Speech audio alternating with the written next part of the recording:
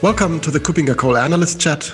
I'm your host. My name is Matthias Reinwarth. I'm an analyst and advisor at Kuppinger Cole Analysts. My guest today is Alexei lead analyst with Kuppinger Cole, focus on cybersecurity and all the topics around that. Hi, Alexei. Great to have you again. Hello, Matthias. Thanks for having me again. Great to have you. And it's really important that we continue our conversation that we started 2 weeks ago, where we talked about awareness regarding risk and risk in cybersecurity architectures. We talked about cyber supply chain risk management and about secure software development. And we ended up with talking about the proper tools and having them in place. And what you've mentioned as a final thought, actually using them according to proper strategies. I want to start with that again. What is your approach towards having proper policies in place and implementing that? Well, first of all, just let me quickly remind to our listeners that we were talking about that dreaded SolarWinds scandal, which is by now, I would say, 2 months in the past, if not longer. And it's probably still being pretty hotly discussed among cybersecurity specialists and forensic analysts. And they are still uncovering new details, which is, of course, for us, is extremely important and interesting. But we ended up last time on a slightly negative note, kind of musing about that all this, while still exciting to us as experts, is probably not that relevant anymore for the general public. The general public is usually not looking for technical details. They look for solutions to their burning problems, right? Those companies which actually understand that their problems are in fact risks and have to be treated as such are not the majority. The majority of those companies usually are just looking for simple answers, and at best they are already armed with a cybersecurity hammer and they're looking for nails, right? As you mentioned in the last discussion, though, the term of the cargo cult of cybersecurity. You discussed it earlier, but it's even that thing when companies basically buy their security tools, put them on the shelf, and believe that they are safe from threats and their risks have been mitigated. So that's cargo cult of cybersecurity. The problem is that what we observe now is even the worst scenario of lack of basic understanding of even the lowest and primitive cybersecurity hygiene rules. And the reason I decided to talk about it today in that interesting story published in the beginning of January about Ticketmaster. I'm not sure if you remember, it's a really old story. In a few words, the gist is that a few years ago, in like 2013 or 14, a person came to Ticketmaster from a competitor company. And that person brought with them a massive database of stolen user accounts and passwords. And for years, Ticketmaster employees used to go to the information systems of that competitor, unnamed company in the same business. And they basically stole their customer data, observed their business strategies, had all their numbers, and apparently, according to some publications, basically discussing in business meetings how they better use this information to drive their competitors from their market. And when I read about it, I understood, yeah, it's an old story. It's by far overshadowed by SolarWinds and other crazy, sophisticated, interesting things happening at the same time. But it actually indicates the overall state of IT security in the world much better than SolarWinds. What should organizations then take away from this old incident in comparison to what's going on? And what is a pattern that remains the same? Where have things really not changed? Well, I believe it's not the end users, it's not the organizations that have to think about it really hard. It's us. And by us, I mean analysts, the technical press, the vendors, the cybersecurity experts, basically those people who are driving the industry nowadays. The problem is that our industry is driven by hype and buzzwords. Again, for 2 months, people have been talking about the SolarWinds scandal, which is pretty sophisticated. And it's really interesting and hot and has political implications and all that stuff. But it does not absolutely represent the typical daily job of a security analyst, right? Things like SolarWinds happen once in a few years. Things like Ticketmaster happen daily. So maybe, just maybe, we analysts have to leave our ivory towers for a day and go talk to those poor small businesses which have no proper trained IT teams and security specialists, and understand their daily needs, and maybe, just maybe, a little bit focus on those instead.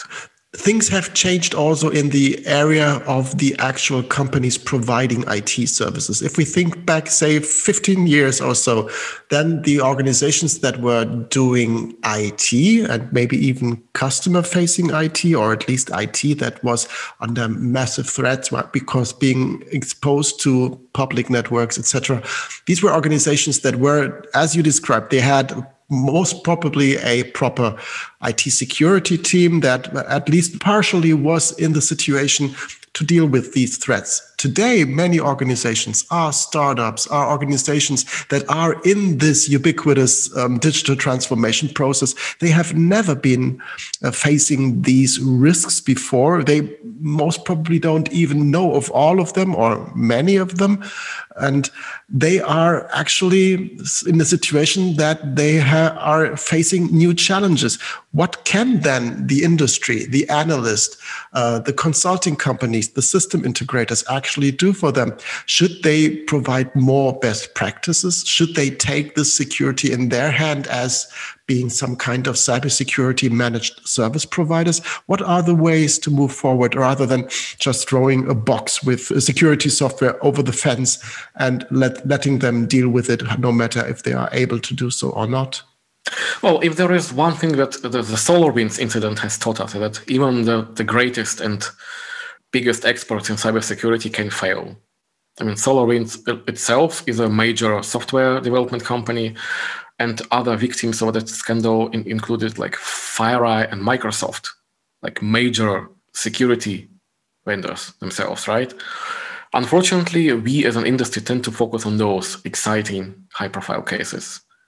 Instead, I believe we have to focus more on the long tail, if you will. And forgive me for a crude analogy, but it really reminds me of this whole idea of herd immunity and vaccines for COVID, which are still underway. So the problem is that if you only fix individual problems like SolarWinds or FireEye or Microsoft being hacked, you are not increasing the overall level of security of the society as a whole, right? You have to start much, much lower with the lowest common denominator. Because without that, without fixing those smaller companies which are still living in the stone age of cybersecurity, if you will, you are not raising that level of herd immunity nearly enough. And only when we raise that level, we can actually start thinking about preventing botnets from spreading or ransomware, because those are exactly the types of malware which depend on having a huge substrate for spreading. So yeah, absolutely, we as an industry have to completely kind of refocus our development and marketing and kind of raising awareness strategies. The question is like, what should be the proper driver behind it? Because there is no money in it at the moment. So the question is, should it be the government? Yeah, I think government is an important starting point, because when I think back to my early days here at Kuppinger Cole, one important message that we were trying to convey and to spread and to raise awareness was the topic of the GDPR being just at the horizon at that moment. And we really wanted to make sure that organizations understand their duties and also their benefits that they gained from being compliant with this really, really harsh regulation, which made many organizations invest heavily into something they would otherwise not have done. That is the protection of PII, of personally identifiable information, or just personal data.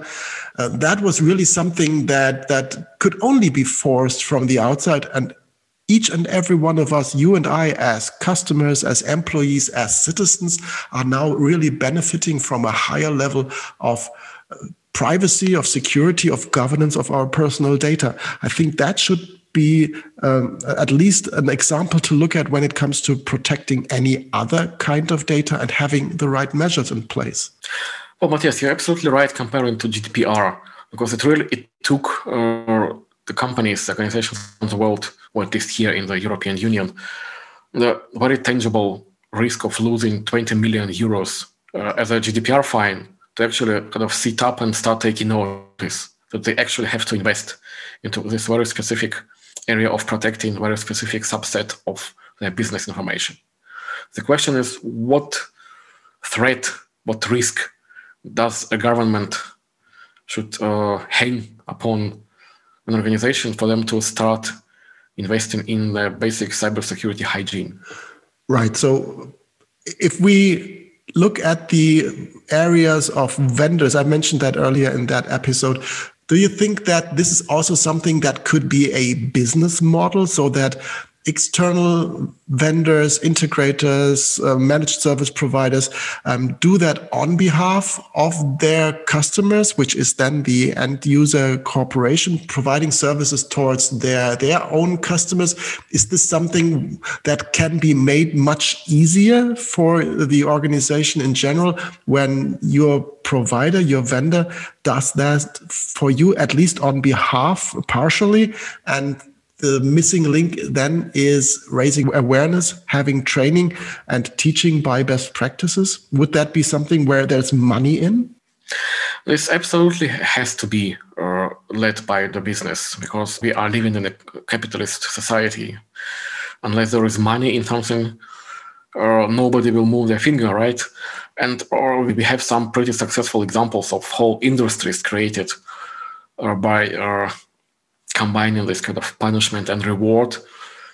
But it has to be a combined effort from governments on one hand, kind of issuing the regulations, from the businesses on the other hand, promoting their solutions. And of course, us and the press, kind of the independent source of information and again, awareness and guidance. So it has to be a combined effort. And then again, the problem is that, well, going back to this whole Ticketmaster incident, that company, which is, of course, unnamed, has obviously had massive cybersecurity problems. I mean, if an employee which has left the company was able to use their old credentials, their old password for years unnoticed, which means that they had absolutely no identity management processes in place, so that when he left, his account was not disabled. They had absolutely no intrusion monitoring in place, so his continued logins were not monitored, detected. And of course, they had probably absolutely no tools or processes in place to watch the market and look for threat intelligence indicating that some of their data is being leaked. And all those tools, they have existed for decades. I mean, we have very successful standard-based solutions for multi-factor security. The FIDO Alliance, for example, offers a broad range of solutions and hardware tools and software and guidance to implement it. The question is like, why hasn't that company adopted those solutions? What had to be that final push for them to even realize that those solutions already exist?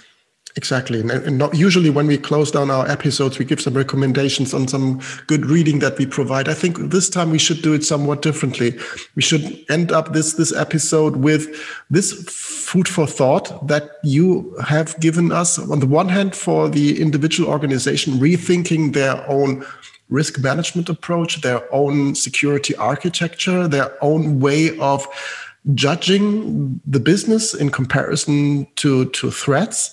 And on the other hand, food for thought for the cybersecurity industry, for us as analysts, for the, as I said, system integrators, consultants, managed service providers, to use this real opportunity to increase and to improve the security posture for many organizations by building security into their services, ideally by making sure that this security by design that you mentioned is really also built into their services, as many organizations are more and more providing services from the cloud as a service, pre-built and pre-secured. And maybe that is creating some business opportunity on the one hand and increasing the cybersecurity posture for all organizations, and by that benefiting all of us as end users and as customers and as citizens. So this food for thought is maybe something that I take with me for today, because I think there's money in that and there's really opportunity in that. Do you agree? Yeah, that's exactly the biggest problem. There is opportunity, there is money, there is a potential for some really interesting government-led developments, which I would even argue, be mutually beneficial for both us as a public and politicians themselves. And yet nothing is happening because those drivers and opportunities are siloed. They are not connected to each other. People just are unaware that they can successfully collaborate on this. And I'm not even sure where to start, but someone or something has to give this initial push for all these kind of parties to finally start noticing each other and talking and collaborating. Who would be that final push? No idea. I would really love to know that. But any one of us can start with their own initiative. And I think that's a great point in that episode to close down and to leave the audience with these, for me, very challenging thoughts. Thank you, Alexei, for being my guest today and for elaborating on these topics even more. And we will continue that discussion because there's more to come. We have lots to follow up in the aftermath of the SolarWinds incident and in preparation for most probably and hopefully more secure and safe 2021. Thanks again, Alexei. Oh, thank you, Matthias. Bye-bye. Bye-bye.